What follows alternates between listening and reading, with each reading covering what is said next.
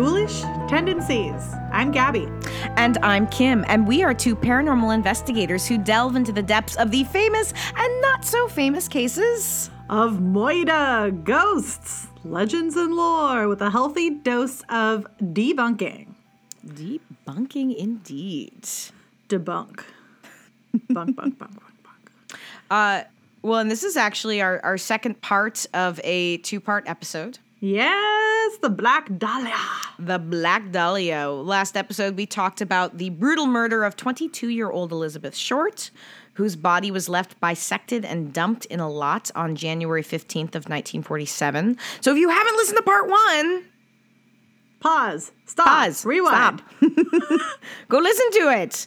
We go over all the details of the murder and a little bit about Elizabeth Short and her life and what we knew about her. And honestly, none of this is going to make any sense to you if you have not listened to that. So we'll wait. Go do it now. That's your cue. We're waiting on you. All right, you can go now. Awesome. Okay. Before we get started, I do want to mention that about 35 or so minutes in, and we will put a timestamp so that we can be a little more exact once we've edited this episode and know for sure. We are talking about a case, a trial that happened with an underage girl who accused somebody of sexual assault and the aftermath. And we are aware this can be a really sensitive issue and it might be triggering for some people. So we want to make sure if this is something that you're going to find really upsetting, that you are able to bypass this part of the conversation. So today we're going to be focusing a little bit on the suspects and theories, as well as a wee bit of ghosts. Wee bit? Just a wee bit. So this case is still officially unsolved. Right. The initial investigation had about 150 suspects. Woof. No arrests ever made. That's so weird to me. I mean, they lacked Evidence. Yes. Well, through the years, I will say, through the years, there have been a number of suspects that have stayed at the top of the list. A number of major ones that people are 100% sure are the actual killer. Huh. I will say something that became real apparent when I was digging into this side of things. Man, people take their theories seriously. Would you say it's very serious? Oh my God, Gabby. I can't. No, I can't say that because I have too much self-respect, but you can say it all you want. Done. No, it's some of the articles I would read were definitive, like the case has been solved. I want to stress the case is unsolved, and barring any smoking gun evidence, it'll remain unsolved. Like a lot of really famous cold cases, it's really hard when you're looking at something, 80 years later. It is really, really hard to find anything brand spanking new. Yeah, that's true. And I will say that each of the major suspects in this case we're going to be talking about easily could have been an entire episode. We don't have time for that, though. Ain't nobody got time. And if you're interested in digging deeper, again, this is a very famous case. There's a lot of things involved. There's a lot of books, TV specials, podcasts. In fact, there's like entire podcasts devoted to the Black Dahlia. So if this is something you're like, I need more, the information is out there. Go nuts. Happy digging. Now, some of the claims are pretty ludicrous. There was a woman named Janice Knowlton. She believed her father, George Knowlton, was the killer. Not only that, she says she saw it happen and repressed the memories. Wait, she believed, what? Yeah. No, this is bonkers. She believed her father was having an affair with Elizabeth and that Elizabeth was staying there. And she even wrote a book that's called Daddy Was the Black Dahlia Killer. Wow. However, this is a theory that has been not looked at seriously by pretty much anyone. And after Knowlton died, her own stepsister spoke out against her and said her book was trash and it wasn't even true. She believed it. But it wasn't reality. I know because I lived with her father for 16 years. Dang. And it does sound, by all accounts, that this is a woman who had some challenges, but she very thoroughly believed everything she was saying was true. All right. But the evidence does not line up to match, anything that she claimed. So we're going to push that theory to the side. Goodbye theory. Now, when the Cleveland torso murders took place in the 1930s, and you guessed it, Cleveland, shocker, spoiler alert. I actually covered that case for Tea and True Crime. It's pretty awful. Like it's fascinating. Brutal. It's brutal. A number of victims. There was between 12 to 20 victims, male and female, and they were found in the Cleveland area, mostly cut into pieces.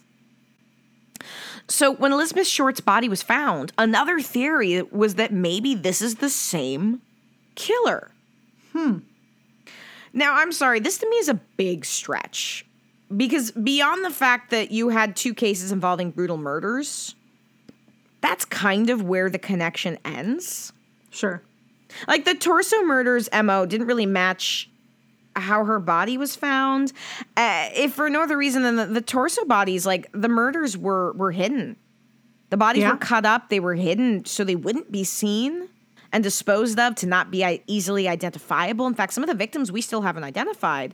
Whereas Elizabeth Short was meant to be found, it was displayed, and she was easily identifiable.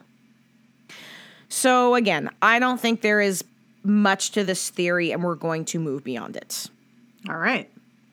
Ralph Asdell, who was the last living detective on this case, who was initially assigned to this case, he had a suspect. He said that there was a man who was seen near the lot with a black car. And he tracked this man down, and the man had recently repainted his car. That's interesting. He was convinced this man was the killer. Like, he had this gut feeling this guy was the killer. But because we cannot make arrests, thank God, on a gut feeling, and there was no actual evidence, he never revealed the name of the person, and no investigation ever took place into this guy. Well, there that goes. Yeah, so that's another one we're going to push to the side. Goodbye. This is maybe my favorite one. A childhood friend of Short's, she wrote a book that said she thought Orson Welles did it. What? Yeah, Orson Welles. Why? Leave that there for a second. Honestly, she goes into a whole thing about how they would have met each other through Hollywood. And the book's available. You can find the book. You can read the book. But again, this to me is, I don't want to say ridiculous, but it's ridiculous. I don't want to, but I will. Yeah. So we're going to push this theory also to the side. Goodbye theory. The first suspect we're going to really look into is one that Pugh Eatwell, who was the author of Black Dahlia Rose Red. That name. I don't know if I'm saying that name right. It might be, it's P-I-U? Eatwell? Oh, that was not where my mind is mostly. I'm afraid I'm mispronouncing her first name. So I just think Eatwell is a funny last name. It's definitely up there as a cool name. Like, you know, can you imagine growing up though? How often she had to heard, make sure you eat well. Like that's awful. I would have been that person doing that to her. So you would have been. Kim's favorite names are also Gabby's favorite names. That's true. Oh, she was the author of Black Dahlia Rose Red. And, yes. Yes, which I talked a little bit about in our first episode. Yeah. It's a great book. It's really interesting. But she has her own very specific theory about who she thinks did it. So the murder happened at the beginning of 1947, right? It was January 15th of 1947. But within months, the case had gone pretty cold. Leads had dried up. No new evidence was being found. But in late 1948, Dr. Joseph Paul DeRiver, a psychiatrist who was working with the LAPD, he received a letter from a man who said his name was Jack Sands and he was living in Florida. Now, Sands claimed he believed he knew who the killer was, that he had met the killer that previous March. Intrigued, Dr. DeRiver responded, saying, yes, please, tell me more. So on November 27th, he got a response from Sands saying that he had spent 6 weeks with a man named Jeff Connors. Sands thought that Elizabeth Short had been killed because she'd threatened to reveal an affair not considered proper by the average person. Dun, dun, dun. Dun, dun, dun. What does that even mean? I mean, to me, I can't tell if that's supposed to mean like somebody was married and they were having an affair, or if they mean like butt sex. I was going to say there's a very wide spectrum. Like, because I mean, not to diss butt sex at all. I just, How did we get here, Kim? well, because just people, in the 1940s, that was a thing. Like, it's not seemly. I don't know. That's where my mind went. I'm really enjoying your thought process. It really My thought process on butt sex. It tickles me. Do you like that I keep calling it butt sex? Yes, that's why I'm so tickled. Butts. Tina. It's actually when I'm blocking. This is no, because I direct children's shows, and sometimes the children don't remember to face the audience, and we call that cheating out. And yet, the term cheating out is one that is kind of foreign to them. What I found to be remarkably effective is to just bellow butts from the back of the theater when they turn their bums to the audience. And man, you know how quickly those children not only turn around, but check to make sure they're not the ones doing it. It's amazing. I thought you were going to say check to make sure they still have butts. Oh, they do that too. I've seen a few grab them like, oh, nope, they're still there. Good. Anyway. Glad to give people that peace of mind. Y'all are welcome. Butts. Hashtag butts. Hashtag butts. Has nothing to do with this topic, but it'll really confuse a bunch of people on It'll social media. confuse so many people, and I'm here for it. Honestly, I'm 100% here for it. Now, at this point, Dr. DeRiver became convinced that Jack Sands is probably not the guy's real name. But he also believes that Jeff Connors is not a real person. Oh. Yeah, he thinks that Jeff Connors is a figment of Sands' imagination. Ooh. So, and Jack showed a strong leaning towards sexual sadism. Oh. What really got the police's attention, though, is he's throwing out some details that the police had not publicly released about the case. Oh. That's interesting. Like how the police suspected Short had been murdered in a hotel room. So they do some digging. They find out that Jack Sands was none other than a man named Leslie Dwayne Dillon. That's a good name. It's a great name. The double D's, Not only that, Dillon may be the murderer himself. Dun, dun, dun. Dun, dun, dun. Who is Leslie Dillon? A former bellhop, and more interestingly, a former mortician's assistant. Well, that would explain the cut in the spine. That could explain a lot of things about how her body was treated. Mm-hmm. So in December of 1948, Leslie Dillon agreed to meet up with Dr. DeRiver in Las Vegas. An undercover detective posed as Dr. DeRiver's driver. Oh. So they meet up with Dillon. They drive down to California. And, Dr. DeRiver's engaging Dillon in conversation, kind of trying to see if he can get anything out of him. They get 2 rooms, and they bug one of the rooms because DeRiver is convinced I can get a confession out of Leslie Dwayne Dillon. That's pretty ballsy. Now, again, Dillon does seem to know a number of details about the murder, but he's also not fully being detained of his free will. That's true. They're keeping him in this room illegally. And he drops a postcard out the window, which is found by somebody. And the postcard was basically like, help, help, I'm being held hostage. Oh, my God. Yeah, so they had to let him go. It was found by somebody that was walking by. And the other nail in the coffin to me was that they found out that Jeff Connors was another facet of Leslie Dwayne Dillon's personality. No, it turns out he was actually a real person. Oh, my gosh, really? Yeah, not a figment of Dillon's imagination. His real name was Artie Lane. He was employed with Columbia Studios, which was a spot that Elizabeth Short hung out. Yeah. So there could have been, again, a connection there. So Pugh maintains that Dillon killed Short at the Astor Motel where he was staying, and that he did so at the demand of his employer, wait for it, Mark Hansen. Mark Hansen. Now, this name might be ringing a bell with some of you. It should. I told y'all to press save on this name in part 1. But for those of you who can't remember, I don't remember. Mark Hansen was the man whose name was on the address book Elizabeth Short was using and was sent to the newspapers. Oh. The man who'd had some sort of obsession with her, by all accounts. Huh. That is fishy. That is fishy, and even more interesting. The owners of the Astor Motel, where Dylan was staying and where he allegedly killed Elizabeth Short, Henry and Clora Hoffman, they were the owners of the hotel. They reported on January 15th of 1947, that is the day that Elizabeth Short's body was found. One of their rooms was covered in blood and fecal matter. And why did that not get reported? They had some domestic abuse concerns, and they did not want the cops sniffing around.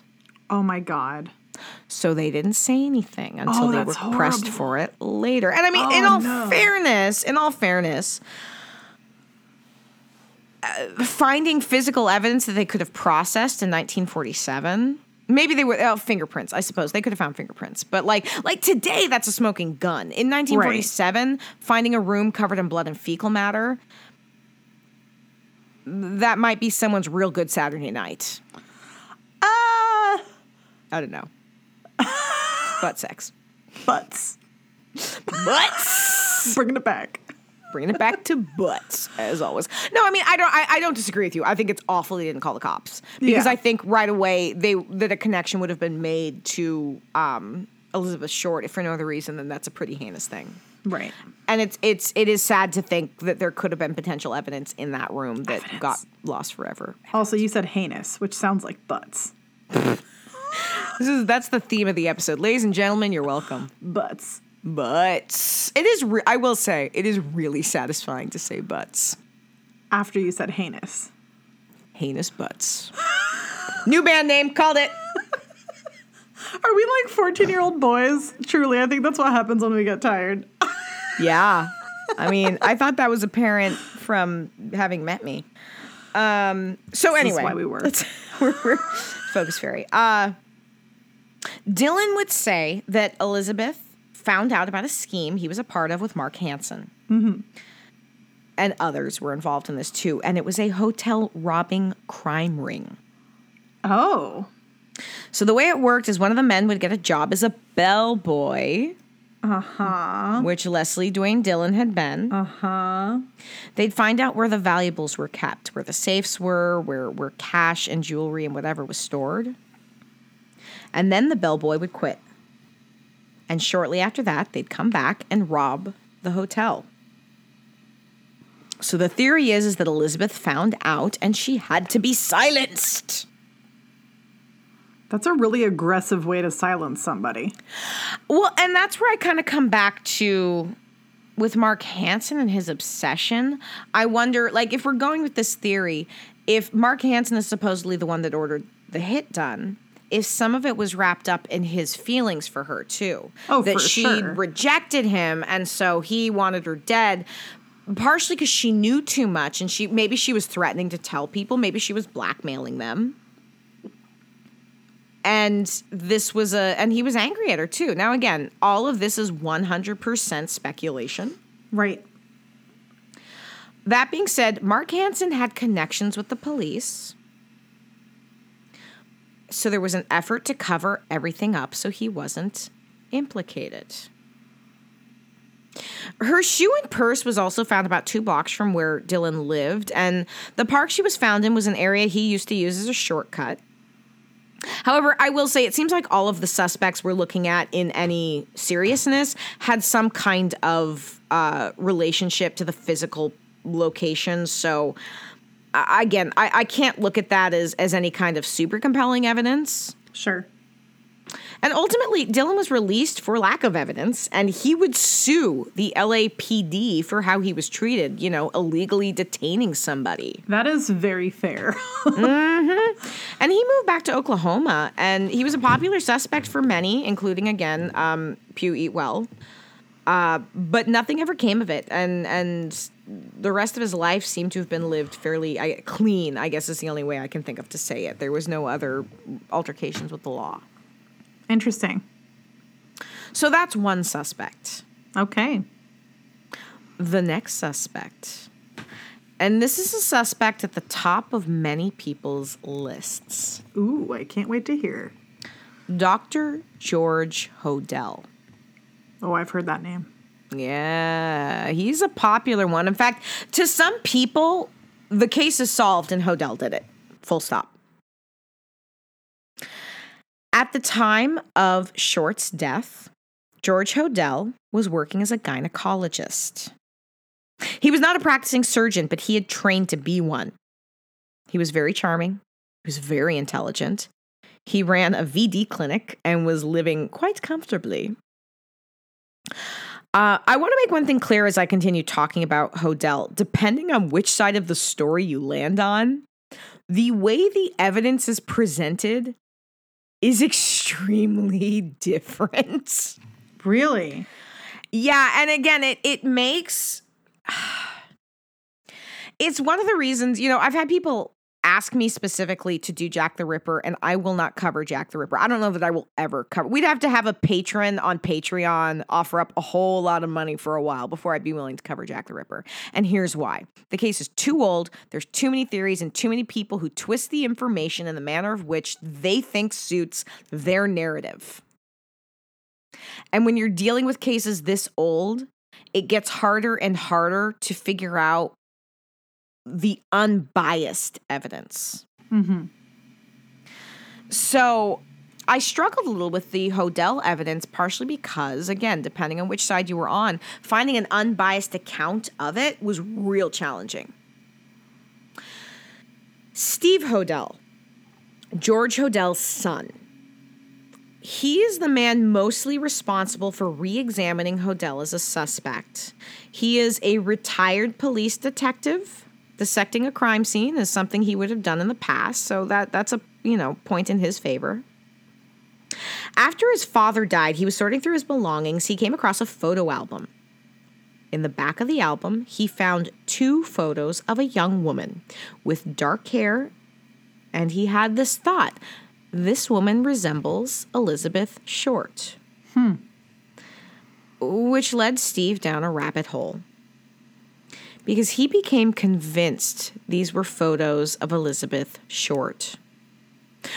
And I will say that has since been disproven. These are not 2 photos of Elizabeth Short, although you will still see it reported as such.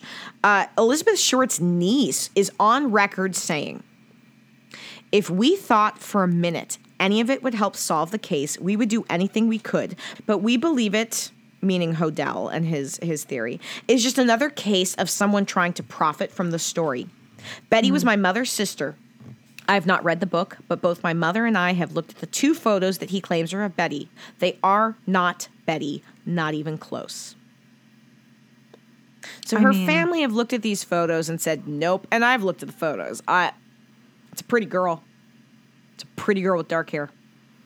Which, there's a lot of pretty girls with dark hair in the 1940s. Dark hair, and they all kind of look the same because it was a style. It's similar styling and black and white photography. Yeah. But I will say, when I first looked at these pictures, before I had read any of the account from her family, I was like, sure, but also, no, that seems a stretch to me. He had the handwriting. He had a handwriting analyst look at the notes that were sent to the police. And the analyst he hired said they matched. However, again, this is another fact where things are not fully what they seem. Because handwriting analysis, first of all, is extremely subjective. NBC journalist Josh Mankiewicz said on a podcast about the Black Dahlia murder, the handwriting evidence is, inconclusive. Mm-hmm. Hodel's handwriting analyst says it's, quote, highly probable, which is not the highest degree of certainty. Anyway, handwriting analysis is always open to interpretation. Mm-hmm. We hired our own handwriting analyst, which was not as conclusive. I wouldn't count that as evidence then, because that doesn't sound like it's conclusive. it's subjective. Right. And it's where anytime you hear someone say, well, a handwriting analyst looked at something, it's like, cool, sure. But again, highly, highly subjective. It's like blood spatter analysis. Oh, I think that's so interesting. I love blood spatter analysis. It's fascinating, but much like handwriting analysis, it's not like mathematics. It's not like something where there is absolute truth, do you know? Yeah. And you do the best you can, but it's something that can be looked at as an absolute. Yeah. None of this deterred Steve Hodel, who was convinced that the evidence supported his claims. P.S. If anyone is playing the Ghoulish Tendencies drinking game where you take a shot every time we say evidence, I'm sorry, by tonight you will die. You'll be a ghost. You'll be a ghost. Ooh. And then you can come whisper evidence in our ears. Evidence. Man, if I ever catch an EVP of a ghost saying evidence, I will pee my pants. I'll lose my mind. It's just like an Inception EVP. Yeah. I will actually pee my pants. Can't wait. Yeah. Something to look forward to. Now, his father was friends with surrealist photographer Man Ray. Are you familiar with Man Ray? I've heard that name before. Yeah. His work's fascinating. If you've never looked up photos of his art, it's really, really interesting. Steve Hodel argues that the piece Minotaur and Les Amoureux were inspirations for Dahlia's body's placement. Oh, interesting. Which, okay, I don't know. See, okay, I looked at the pictures, and honestly, I don't think my mind would have gone there if I didn't already have the idea in my head. That's fair. But I feel like that's kind of far-reaching. Like, you could compare that to a lot of things. Exactly. And again, you can see the similarities, but I'm like, am I seeing the similarities because they exist or because it is now in my head to see these similarities? Right. George Hodel's secretary, she died in 1945, and Steve Hodel is convinced his father killed her as well. Oh, really? However, an article on her death in the Evening Herald Express on May 10th of 1945 states that Ruth Spalding, 25, died last night in Georgia Street Receiving Hospital from an overdose of sleeping tablets, police said. Now, I will say as a quick correction, her death certificate shows she was 27, not 25. It's a little thing, but you know. Details. Steve Hodel repeatedly says in his books and his blogs his father made it look like a suicide and that he was investigated for her death. Huh. However, I have not found anything outside of Steve Hodel saying that to back that claim up. Well, isn't that interesting?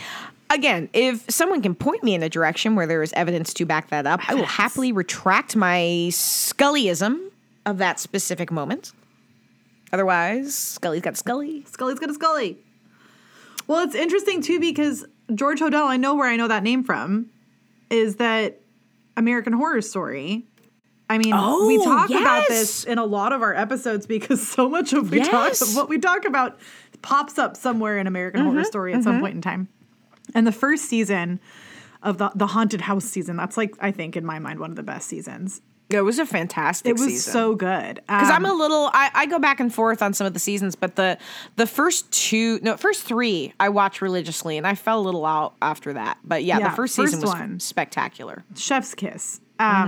George Hodel is the character in it that kills the Black Dahlia character in the show. And like, as we know, there's always things that are written into it that are fictional, but they're stemmed from non-fictional people and situations. And that's a perfect example of whatever is happening in pop culture dictating what people think as the killer or who the killer is, even if there isn't evidence. Evidence to support it. Somebody just died. Gabby, you said that, and somebody just took a shot and they died. Whisper evidence in my ear as a ghost, please. Can that be the Halloween challenge? Can listeners send in them whispering evidence? Creating a TikTok of it or something? Although this is coming out after Halloween, so I don't know if that's going to be... Bitches! This is the downside. I feel like, my references in Creepy Critics Corner are going to tell people we recorded this one way in advance because of schedules and weddings. Which, huzzah to the weddings. Huzzah! Huzzah. But that's a bummer. That'd be cool. Well, send it anyway. It's fine. Send it anyway. We're spooky year round. We're spooky year round. I'm that person who side-eyes all these people who text me in October being like, let's do something spooky. You're my spooky friend. I'm like, I'm spooky 24/7. Or it's spooky season. 365. It's spooky season year round, bitches. It's my life. It's my life, my friends. Anyway, digress.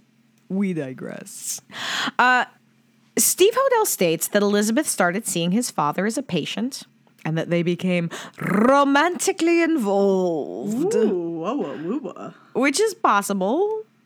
Again, I'd love some evidence to back these claims up. Like actual evidence. Honest to God evidence. I feel like I'm not asking for much. I am not as skeptical as people think I am. I just want something to be able to back up a claim. That's fair.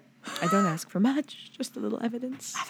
Steve believes his father murdered Jean French, too, the 41-year-old nurse who was murdered shortly after Elizabeth Short. We spoke about again on the last episode. And he'd be a little vindicated when he found out some new, or I guess I should say some old information. Because in 1950, George Hodel was not only on the suspect list, he was top of the suspect list. Oh, dang. He came on the police's radar for his medical training, but also because in 1949, he went on trial for molesting his then 14-year-old daughter, Tamar. Oh, yeah. No. And to that, I will say, in general, I 100% lean on the side of believe victims. Yep. Absolutely. If they say they were abused or assaulted, absolutely believe victims. I believe that it is possible everything Tamar said about her father and what he did was 100% true. However, he was acquitted. Of course he was. Her mother testified that she had made similar false claims before.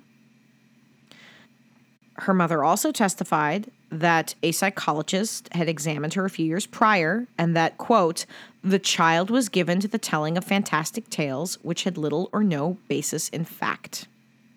One of the witnesses would also recant her testimony. Oh, why? I mean, there's so many reasons why somebody would recant their testimony. Being intimidated, being threatened, at the end of the day, George Hodel was found not guilty. It does not mean he did not abuse his daughter. But as a matter of public record, he was found not guilty. He's on police's radar. They are looking at possible perpetrators of sexual violence as suspects. And he checks a lot of the boxes. Possible sex fiend, doctor, lived not too far from where the body was discovered. So police start keeping him under surveillance. They actually bugged his home for about a month. Most of it's pretty dull. I read through the transcripts. Most of it's fairly, him talking about random things. But there was a couple interesting exchanges. On February 18th of 1950, there was the following exchange. He was talking to a man on the phone, and he said, "Supposing I did kill the Black Dahlia. They couldn't prove it now. They can't talk to my secretary anymore because she's dead." What? The next officer arrives on the scene to listen to the next call because they're actively listening to the bug. And see, that's the other thing. They're not recordings. It's the officers writing what they're hearing. And I feel like that's important. Yeah. Because this is not an exact transcription. It's what the officers are listening to. It's basically like a telephone game, but written down. Yeah, and sometimes it's really general. It's like, hey, he's talking about this. And other times they're trying to quote more exact, but it is still somebody who is writing down what they heard and not being able to go back and re-listen to it. That's fair. So the next officer, he comes in. He missed the first part of this conversation. He notes that Hodel was talking to a man on the phone, and Hodel says, "Realized there was nothing I could do. Put a pillow over her head and cover her with a blanket. Get a taxi. Call Georgia Street Receiving Hospital right away. Expired 12/39. They thought there was something fishy. Anyway, now they may have figured it out. Killed her." Maybe I did kill my secretary. They must have enough on him to be guilty, or he wouldn't have confessed. Now, again, this is one side of the conversation. It does seem to be in reference to his secretary, Ruth's death. Steve Hodel takes this as a full-on confession that he killed her. Personally, I didn't read it that way. No. Honestly, the way this read to me, and I might be completely misreading it, I read this as somebody that maybe he found her body. Or maybe he was having an affair with her and the suicide happened as a result of something he did or didn't do. But not that he's the one that did it. That's fair. I feel like that's totally fair. On February 19th, this was recorded. 8:25 p.m. It's noted. Woman screamed. Woman screamed again. What? It should be noted the woman not heard before the time of screaming since 6:50 p.m. She was not in any conversation and not heard of again until the time of letting out these 2 screams. So that's weird. That is weird. How could you not hear her? What would she be doing? Why is she not screaming or talking or anything? Well, and again, how I kind of read this is that a woman was heard around 6:50, but then wasn't heard again until the screams. Right. But like, dude, there's a woman screaming LAPD and you don't go see what this is about? Yeah, that's kind of messed up. That's some shady shit. That is super shady shit. And like, there is 0 notes about an officer being like, you know what, there's a woman screaming from a murder suspect. We should go check that out. Mm-hmm. That being said, he was known to perform abortions, and that's one of the theories about what we may have been hearing. Yeah. Also, it is very possible, like George Hodel, I think was 100% aware he was being bugged because he was warning people who were calling him. What? Really? Yeah. So that, again, that calls every single thing you hear him say on the phone to me into question. Because how much of this is him messing with investigators? If he's aware that it's already bugged. Uh-huh. Huh. And we don't know. And that's what is maddening. Sure. So in March of 1950, George Hodel leaves the country. He goes to Hawaii first. He married a Filipino woman and then moved to the Philippines in 1953. He lived there until about 1990 when he relocated back to the U.S. in San Francisco, and he died in 1999. He made regular trips back to the U.S., though. It wasn't like he fled and then didn't return again until 1990.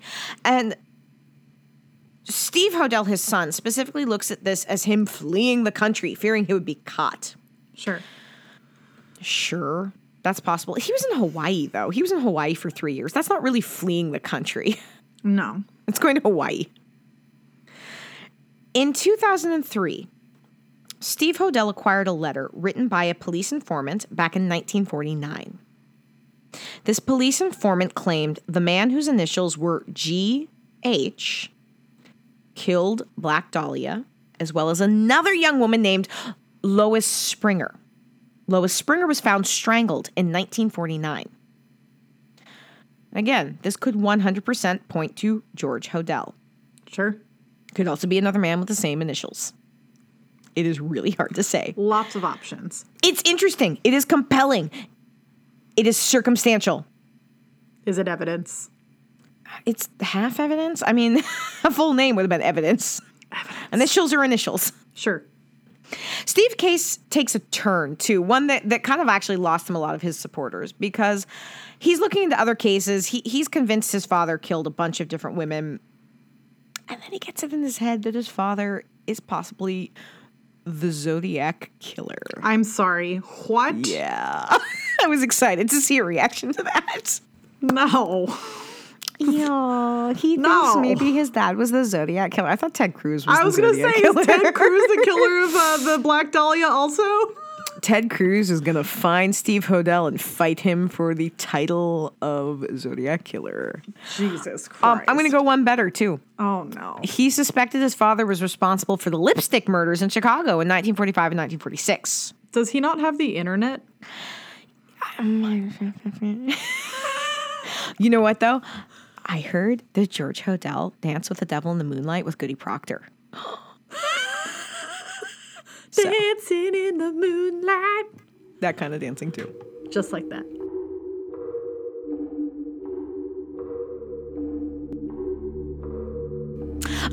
So ultimately, Steve Hodel has written, I think, like 3 books at this point, specifically about his father being the killer. They're called like the Black Dahlia Avenger because that's how the letters were signed. Sure. And at least the ones, again, about the Black Dahlia, his author page on Amazon had a bunch of other things he's written, but I think these are the 3 main ones. And full disclosure, I did not read all 3 books. I don't think you wanted to read all 3 books. I looked at his blog. I looked at excerpts. I did not want to. You're right. I just full on did not want to. I was like, I just don't. You try to prioritize based on quality. This was not one. Maybe I'll get there someday. You know, I love doing my due diligence. I felt like my energies were best put elsewhere. But again, feel free to go down this rabbit hole. Read all of them. Report back to us. We will be happy to listen. I don't want to. Please don't make me. And I mean, this is a little bit of a tough one for me because, like, you look at some of the evidence. I think it's a stretch. Sure, that's fair. I personally, and again, this is Kim's personal Scully. You don't have to agree with Kim's personal Scully. You can have your own Scully or Mulder inside of your head that is making your brain do whatever it wants to do. Yeah. So, I feel like Steve Hodel kind of falls into something a lot of people do, which is looking at cases like this and selectively picking the facts that they want to focus on to fit their narrative. And I am 100% open and agree that George Hodel was probably a horrible cesspool of a human being. Oh, it sounds like it. And I would even buy this is a guy who, if not full-on committed murder, was responsible for someone's death. Totally. I'd buy that. Yeah. He certainly assaulted a number of women. Sure. Most likely his daughter. Ugh. Do I think he killed Elizabeth Short? Personally, no, I don't. What do you think? I think he could have. Absolutely. Absolutely. And if you're somebody who thinks that, I am not Sure. poo-pooing that at all. I think whoever did it did a really good job at keeping it mysterious. That's a good way to put it. And making it not like making it weird enough to be like overanalyzed, but not weird enough to have it be reported that way. Yes. And also just for the time, like I think for me, what's really tough is that like our brains are so programmed to know what goes on currently for like investigations versus what's happened during the time of a trial or not trial, but murder like this, what blows my mind. What they have available. Yeah. What blows my mind. Like I didn't know about the hotel room that had blood and feces all over Fecal matter? Yeah. I feel like that was like, how could someone not do something with that information after finding someone that was just chopped in half? Like that to me is like 2 + 2 = 4. Very obviously, who stayed in that hotel room, get them into the police offices and like talk to them. But like there were so many missed opportunities that because there were so many missed opportunities, it just was not handled in the best possible way. Yeah. But I always like to think about this case and like, what would have gone down if this happened today? Yeah. Like, how would that have been dealt with today? I 100% think and I'm not alone in this. I actually read a number of articles talking about this case happening today and being like, oh, we absolutely would have solved this if it had happened today. If for no other reason, you look at how publicly the body was dropped and how many people have Ring doorbells. Like, surveillance today is a whole other thing. Well, I think, too, like, what's really funny to me, and I know this is kind of messed up to say it's funny, but what's really funny to me is that What's-Her-Face, who found her, thought she was a mannequin and like never did anything with it. And when it was reported, it wasn't even reported properly. Like right off the bat, things were like a wreck. So it just, that blows my mind. Like, why wouldn't you just report it as what it was? Or just tell someone what it was? Like, I know you have codes and all that, but if you don't have code for something, tell someone what it is, you know? Well, I just think of, there was God, it was probably more than a couple of months ago at this point. I remember here in Washington, in West Seattle, there was the body that was chopped up in the luggage. Yeah, and someone found it through TikTok. In West Seattle, and it was posted to TikTok. It was posted to TikTok first. Like, that's how I heard about it. Me too. Somebody sent me the TikTok. Yep. And this is before any, like, I don't think police had shown up or whatever. Nope. There was a TikTok about a body being found in a suitcase. It's wild. It's wild. This is the world we live in. Which is, I think, why it blows our minds that, like, it was such an opposite experience when the Black Dahlia case happened. You know? It's and I will say, because between what we do for Ghoulish and with the tea and true crimes I do, I really enjoy historical cases. Partially because I feel like less of an asshole if I make a wise crack about something. Fair. But it's a maddening thing, because so often in some of these historical cases, you're like, this was so poorly handled. The crime scene was so poorly handled. If this crime had been committed today, this would have been a whole different bag of worms, but it was not. It was committed in 1947. And that's where I say, like, and I almost hate to say this because I think it bums people out. I don't think we will ever have an answer to who killed Elizabeth Short. I agree with you. I feel like if we don't have it by now, we're not going to. Like, the more time goes by, the harder it is. Exactly. I will say, because I have one more suspect we're going to look at. Oh, just kidding. I thought you were done. Never mind. Oh, girl, no. This one is interesting. This is one that was new to me. A man named Larry Harnish. He wrote a piece for the LA Times in 1997 to commemorate the 50th anniversary of Elizabeth Short's murder. And I use this in my research. You can find the source on our website with the rest of our sources. There's a lot for these 2 episodes. You're welcome. This investigation opened up a little bit of a door for him because he started doing his own deep dive on the case. Researching. Interesting. Interviewing anyone he could get a hold of who was connected to this case. And initially, this is part of why I kind of have a hard-on for this guy. His intention was to find the facts. He was not looking to solve the case. He just wanted to try to find the most unbiased account of the evidence he could find. Like, honest to God, he's my new favorite Scully. He is all about the evidence, and I love that so much. However, he didn't intend to find a suspect. He found one. Ooh. He interviewed well-known profiler John Douglas. John Douglas. We know John him. Douglas, our friend John. He's not my friend. I wish he was my friend. I wish he was my friend. I've got like 5 books right within reach of his. He's a fascinating guy. A profiler. For those of you who are not familiar with John Douglas, you can watch Mindhunter. And so he was interviewing John Douglas. John Douglas made a comment about how he didn't think that the Black Dahlia murder was a serial killer.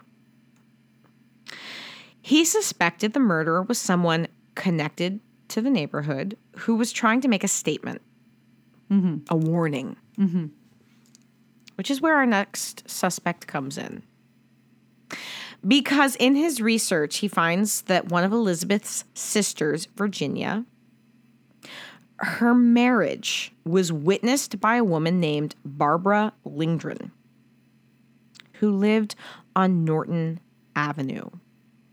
Norton Avenue, which is about a block away from where the murders took place. Interesting. Barbara's father was a man named Walter Bailey. a retired surgeon. He also had offices a few blocks from the Biltmore Hotel, where Elizabeth was last seen, and he was known to perform hysterectomies and mastectomies. Oof.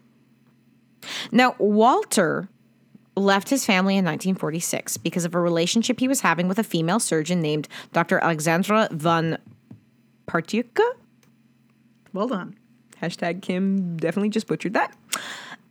He died in 1948. His family and friends talked about how his behavior changed before he died. And an autopsy performed on him after his death showed he was suffering from a brain disorder that I can't begin to pronounce. Encephalomalacia? Oh my God, I've never heard of that. It's because I probably didn't say it right.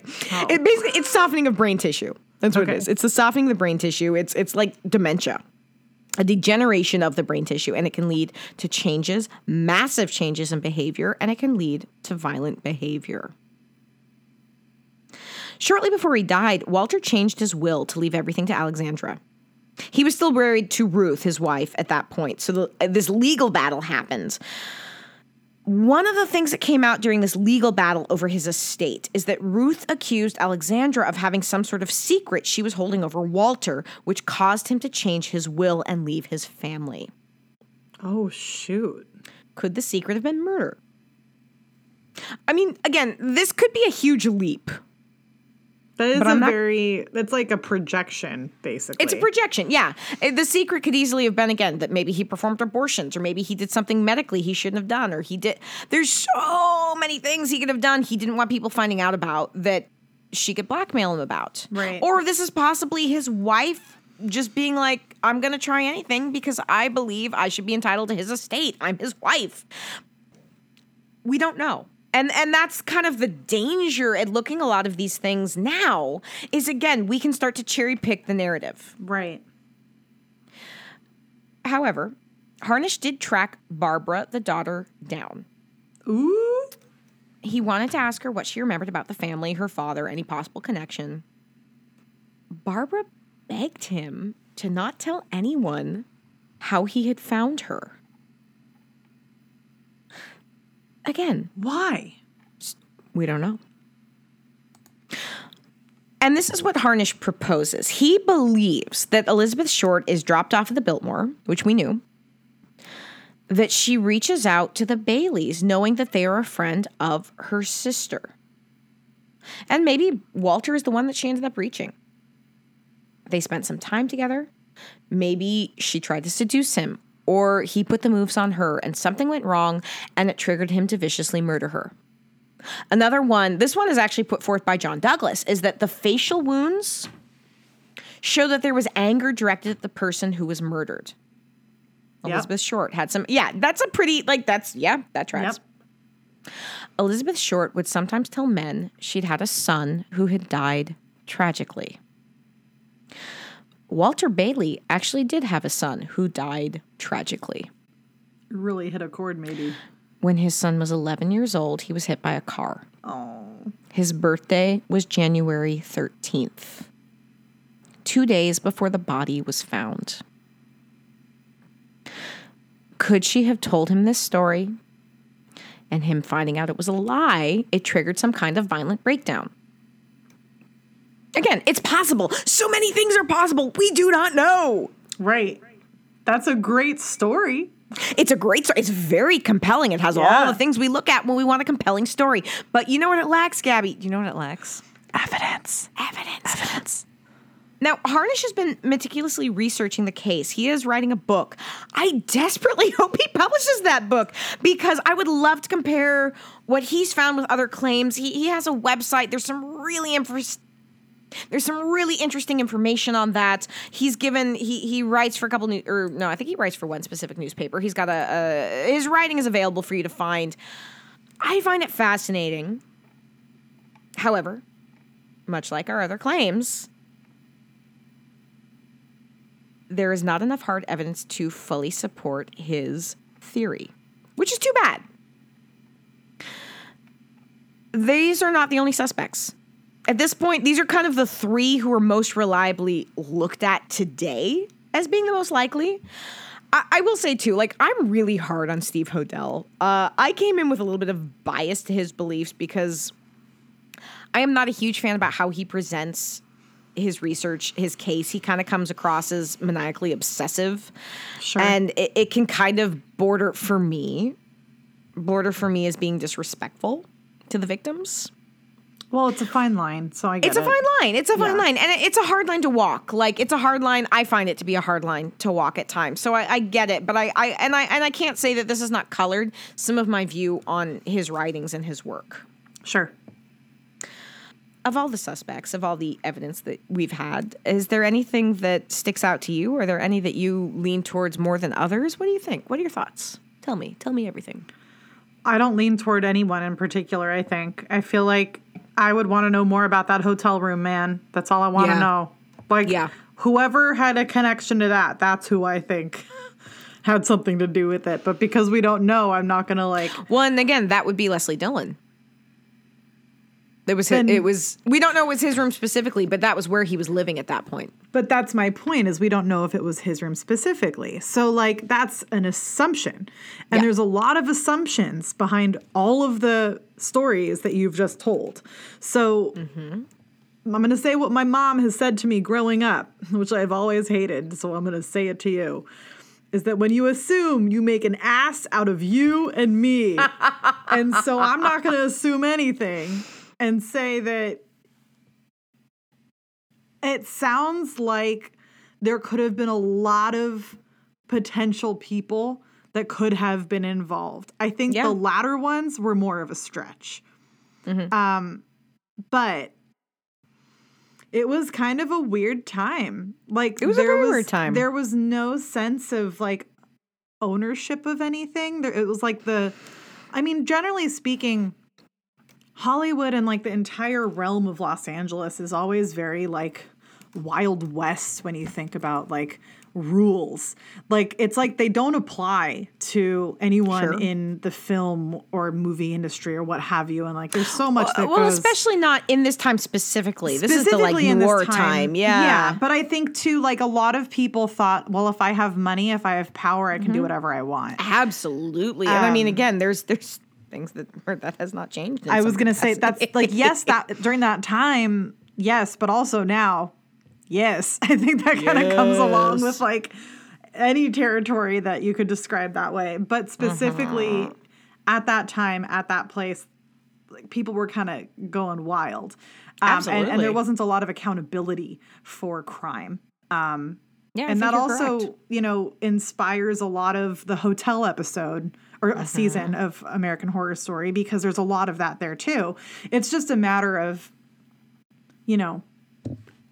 seeing the evidence. Evidence. And like evaluating. I can honestly tell you, I don't know. I don't have enough evidence to be able to make a decision. I think that's kind of where I'm at. Well, and that's actually, honestly, that's where I am too. Each person who's presenting their case presents a very compelling one. But they're very much presenting a compelling case to shape their own narrative and to fit their own narrative. Right. And it's the only reason why, again, I'm a little excited for Harnish to finish his book is that he strikes me as somebody who thinks similarly to me. Right. And he's a Scully. He's a Scully. And I get excited by other Scullys because I tend to trust other Scullys a little bit more. That's fair though, because there's more questioning happening. Exactly. They are actively questioning everything they find. And even if they have a theory, they can acknowledge that there is not like, I think my evidence supports it, but I can also acknowledge that there is not enough evidence for this to be a smoking gun. Yeah, for sure. I mean, and plus, I know that would be one of the top things on book lists for you to read with your list of books. That would go straight to the top. I'd just be like, I'd bypass. I'd just be like, I find his research so fascinating, and he's been talking about writing a book now. I feel like since he made this article, and there's been a lot of other books that have come out since then. So I am very much hoping he follows through and finishes or publishes this book, because Maybe, I think you should email him. you know what, I might do that, Gabby. I've randomly emailed people in the past that served me well. I know. That's why I'm suggesting it. We're not quite done though. We're done with suspects, but do you know what we still have? We've got some ghosts. Ghosts. I'm gonna get in so much trouble for this one. I know one of our listeners is gonna bust my butt for sculling as much as I'm about Scully. It's fine. I'll be here. I'll be your Mulder. You be my Mulder thing. You Mulder so that I can Scully happily and safely. Okay. Your friend, my best friend, the one, the only, Zach Baggins. Sorry. He has investigated this case because, of course, he investigated the John Soden house. This is where Dr. George Hodel lived from 1945 to 1950. It's like an event space now. It's cool looking. It's real cool looking. Mm-hmm. Baggins and his company went to investigate. I called shenanigans so quickly. Like I'm such an asshole. I should have started recording the live feed of my reactions to watching this episode. So it, right from the get-go, it sets up that George Hodel was the killer as fact. It presents that as absolute fact. And to be fair, part of that is because Steve Hodel was on the episode. Oh, your friend. But it's not fact. It's not fact. You can think it's fact. You can believe something. You are absolutely entitled to believe whatever you want. That does not make it fact. No. Doesn't make a fact, Gabby. I feel like that kind of ruins the episode. Like that kind of makes you... That's the only thing that ruins the episode. I mean, I'm sure there's more things that ruin the episode. But like, if you just did all this research... Yes. And clearly there is no actual fact of who killed her. And then a show is presenting you with their evidence. But they're using a certain person as the person who did it. To me, that would make anything that they are providing not worth watching. Okay, so Hodel's son, Steve, he takes them into this house. He recounts a story of his half-sister, Tamar, who, again, she is the one who accused her father of sexually assaulting her. She came back to the house. It was abandoned at this point. She broke in. And she says she saw an apparition. Dun, dun, dun. Dun, dun, dun. Now, the family of Hodel, as we mentioned, they believe that many women were killed in this house.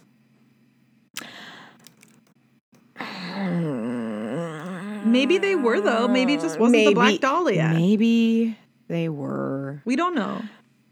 But I mean, okay. I try to not be an asshole. I'm sorry. Sometimes it's really hard for me.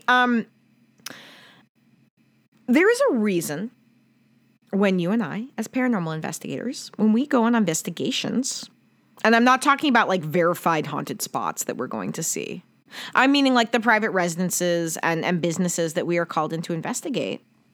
We are deliberately kept in the dark about what has been happening. Yeah.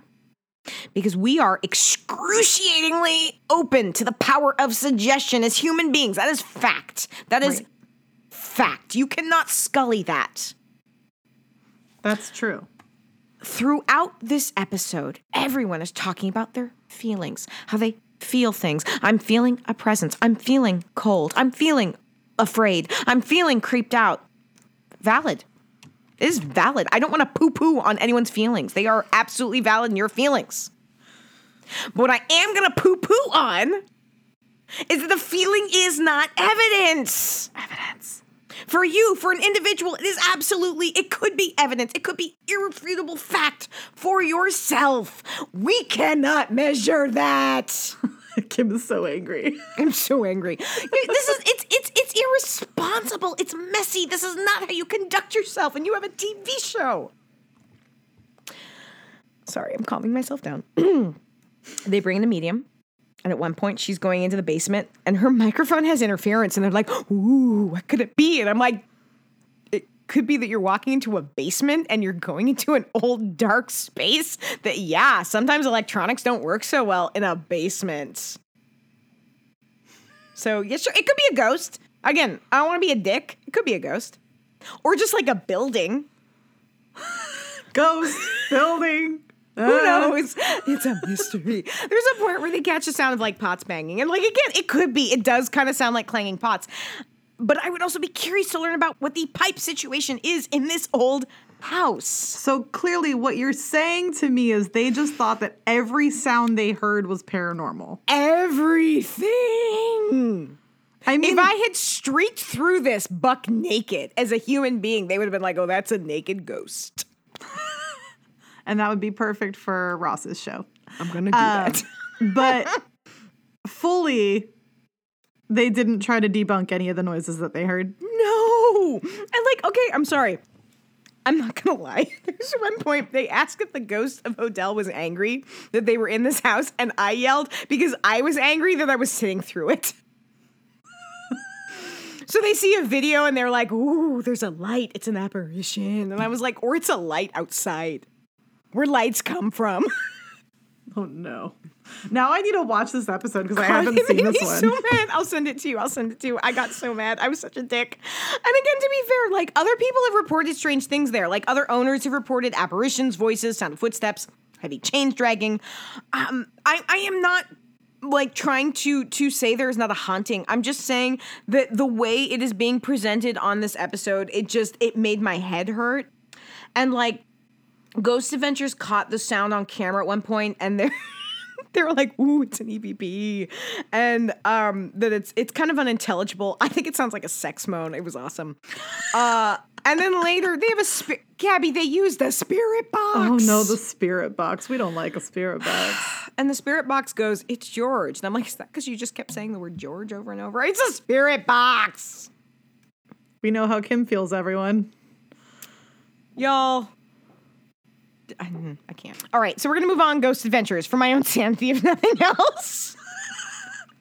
Although one of these days, dear readers, we will, maybe we'll put it up on our Patreon, Kim reacting to Ghost Adventures.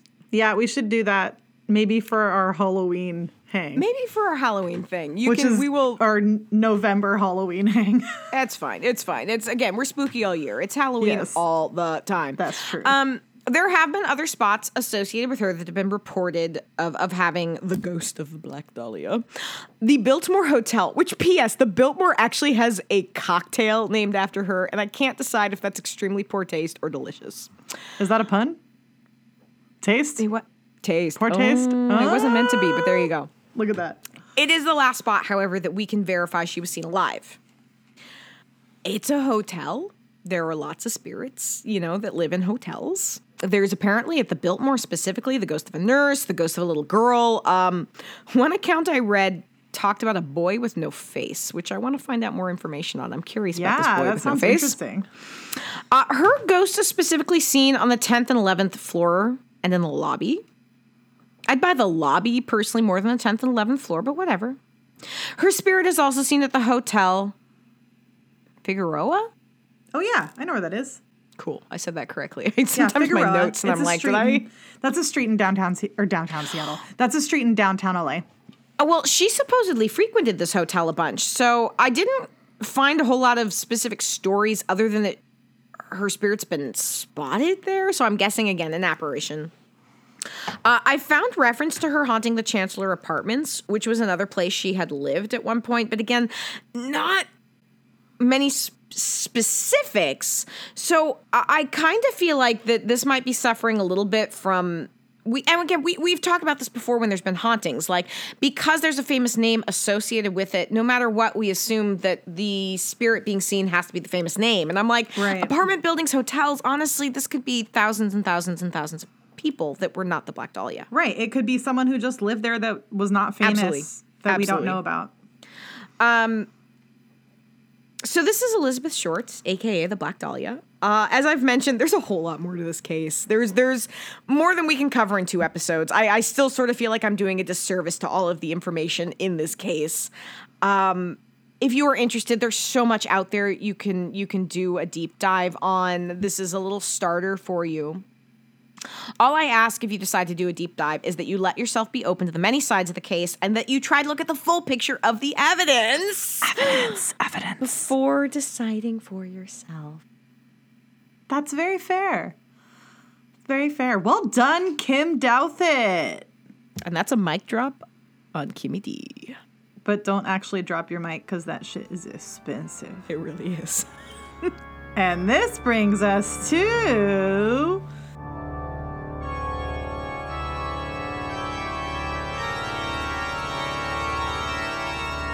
Creepy Critics Corner! Creepy Critics Corner! Kim, what you watching? I realize at the time of this being released, this will be kind of old news, but last night I went and saw Halloween Kills in theaters because it just came out today as we're recording this. I have questions. Oh no. I have questions, Gabby. Oh no. They're not good questions. Oh no. I love the Halloween franchise. I love even the bad movies in the Halloween franchise. Yeah. we're gonna leave that at that. All right. I don't really want to give spoilers, although again, I realize by the time of this release, the movie will have been out for a few weeks. But to me, compared to the 2018 movie, it narratively didn't seem to know what it wanted to do. The script had a lot of issues. I still found it entertaining. It's Michael Myers. I'll watch it again. I'll watch it again and again. I like even the worst of the worst Michael Myers movies. But there is a big but. Butts! I like big butts, and I cannot lie. I have questions. What I will recommend for Creepy Critic Corner, Willy's Wonderland. Oh, yes. We were talking about it. I watch Willy's Wonderland. My brother and I have a tradition every year during 100 Days of Horror. Well, we watch a movie at the same time. He lives in Portland, and I live in Seattle. And we watch the movie at the same time, and we text each other back and forth. It's like our own personal life tweet. Mm-hmm. Y'all, this is a Nick Cage movie. It is beautiful art. It is so funny. It is basically Nick Cage. I'm going to call him Nick Cage. I don't even know if he ever has a name in this movie. He busts his car. He can't afford the repairs, and so he's told, if you can clean Willy's Wonderland overnight, we'll do the repairs for free or whatever. So he has to clean. Willy's Wonderland is essentially like a Chuck E. Cheese, but then all of the animatronic creatures start to come to life and try to kill him. But in true brilliant Nick Cage fashion, he doesn't blink when it happens. He just keeps he defeats them and then goes about his way continuing to cleaning. Because this is a man who appreciates details. And he's dedicated. He's dedicated. Likes a clean space. It was so delightful. It was so fracking delightful. If you just want something off the wall silly and you're a Nick Cage fan, like I'm a Nick Cage fan, watch this movie. I really want to watch it, and I normally don't even watch those. So, you got so me to want to watch it. It's so silly and so much fun. Gabby, what you been watching? On the to-do list, definitely. I've been watching a couple different things. I haven't had a ton of time to watch things because wedding. What could that be, Gabby? Because we are recording this very early because I have a wedding. That at this point in time that this is coming out, I will be married. That's weird. But anyway, I've been watching some stupid shows, as I usually do, to balance my brain. One of which is Sexy Beasts, which has a new season. I know I told you about it already, but it's the one where people get all done up in these crazy animal or monster costumes and are forced to go on speed dates. And it is a good time. It's kind of heartwarming sometimes, but then you just hear some wild stuff and you're just like, wow, is this what dating is like now? But God help me. Yeah. I mean, I think I would pay money to see you be on this show and put into a bunch of makeup and just be, I don't know, a tiger or something that's just tearing I am apart a tiger. People. But it would be very fun. I nominate you to be on this show. I think it'd be very funny. I think you would get a kick out of it. Listeners, if you would like to start a writing campaign to get me on this show, go nuts. Let's do it, everybody. We'll do it together. But I also was super excited to watch the Muppets Haunted Mansion. Yes. Because I love the Muppets, specifically the Swedish Chef. And I really love the Haunted Mansion. So you want to put my two favorite things together into one thing. I am a happy camper. Boom. Did you get a chance to watch it yet? Oh, no, I've had no time. Okay, well, you and should. I can't count it for 100 days because it's only like an hour, It's like right? it's not even an hour long. It's like a special.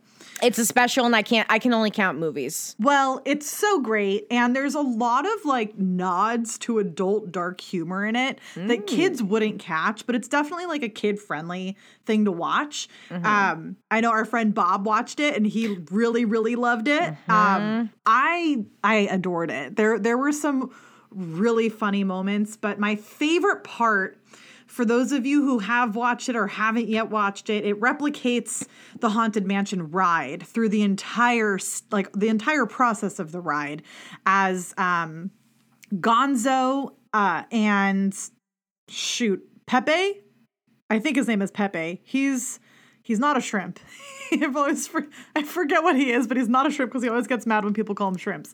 But they go through the process of the ride, basically. And all of the characters within the ride are actually Muppets. And that's what makes it so great. You mean the King Prawn?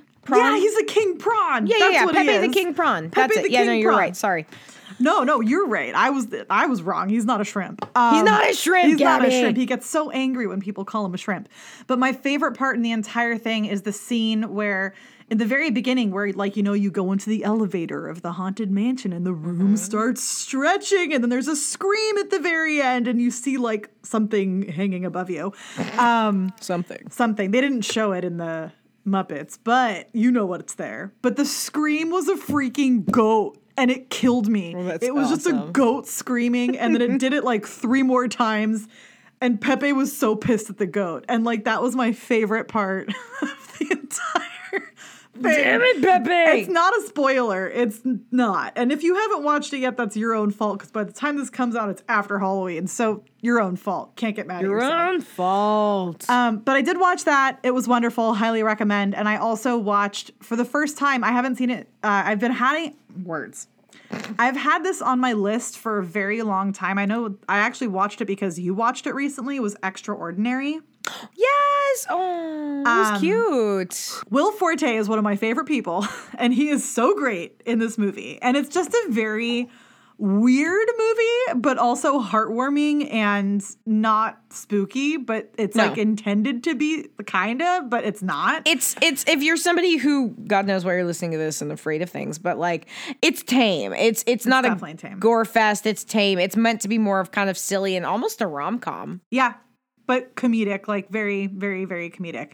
Dark humor. I'd say there's a lot of dark humor in it.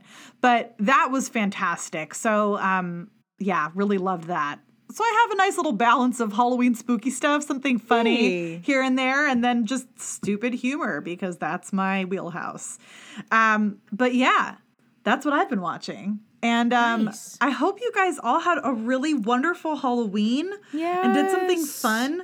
Kim and I will be doing something fun together soon for Halloween. And we also got to go to a pumpkin patch recently, which was very It was fun. really nice. I may not have found a Yes. pumpkin, but I found some apple cider You donuts. found the treats. That's what you I found. found the treats. They were so Although I didn't good. get a little rubber ducky. I did kind of miss not getting a rubber I'm ducky. sorry, we didn't. We'll get you a ducky next time. I do like the double duckies. But thank you guys for listening. If you want to check out anything on our show notes, our Instagram, any kind of social media we have, you want to see our research, go over to our website. It is ghoulishtendencies.com.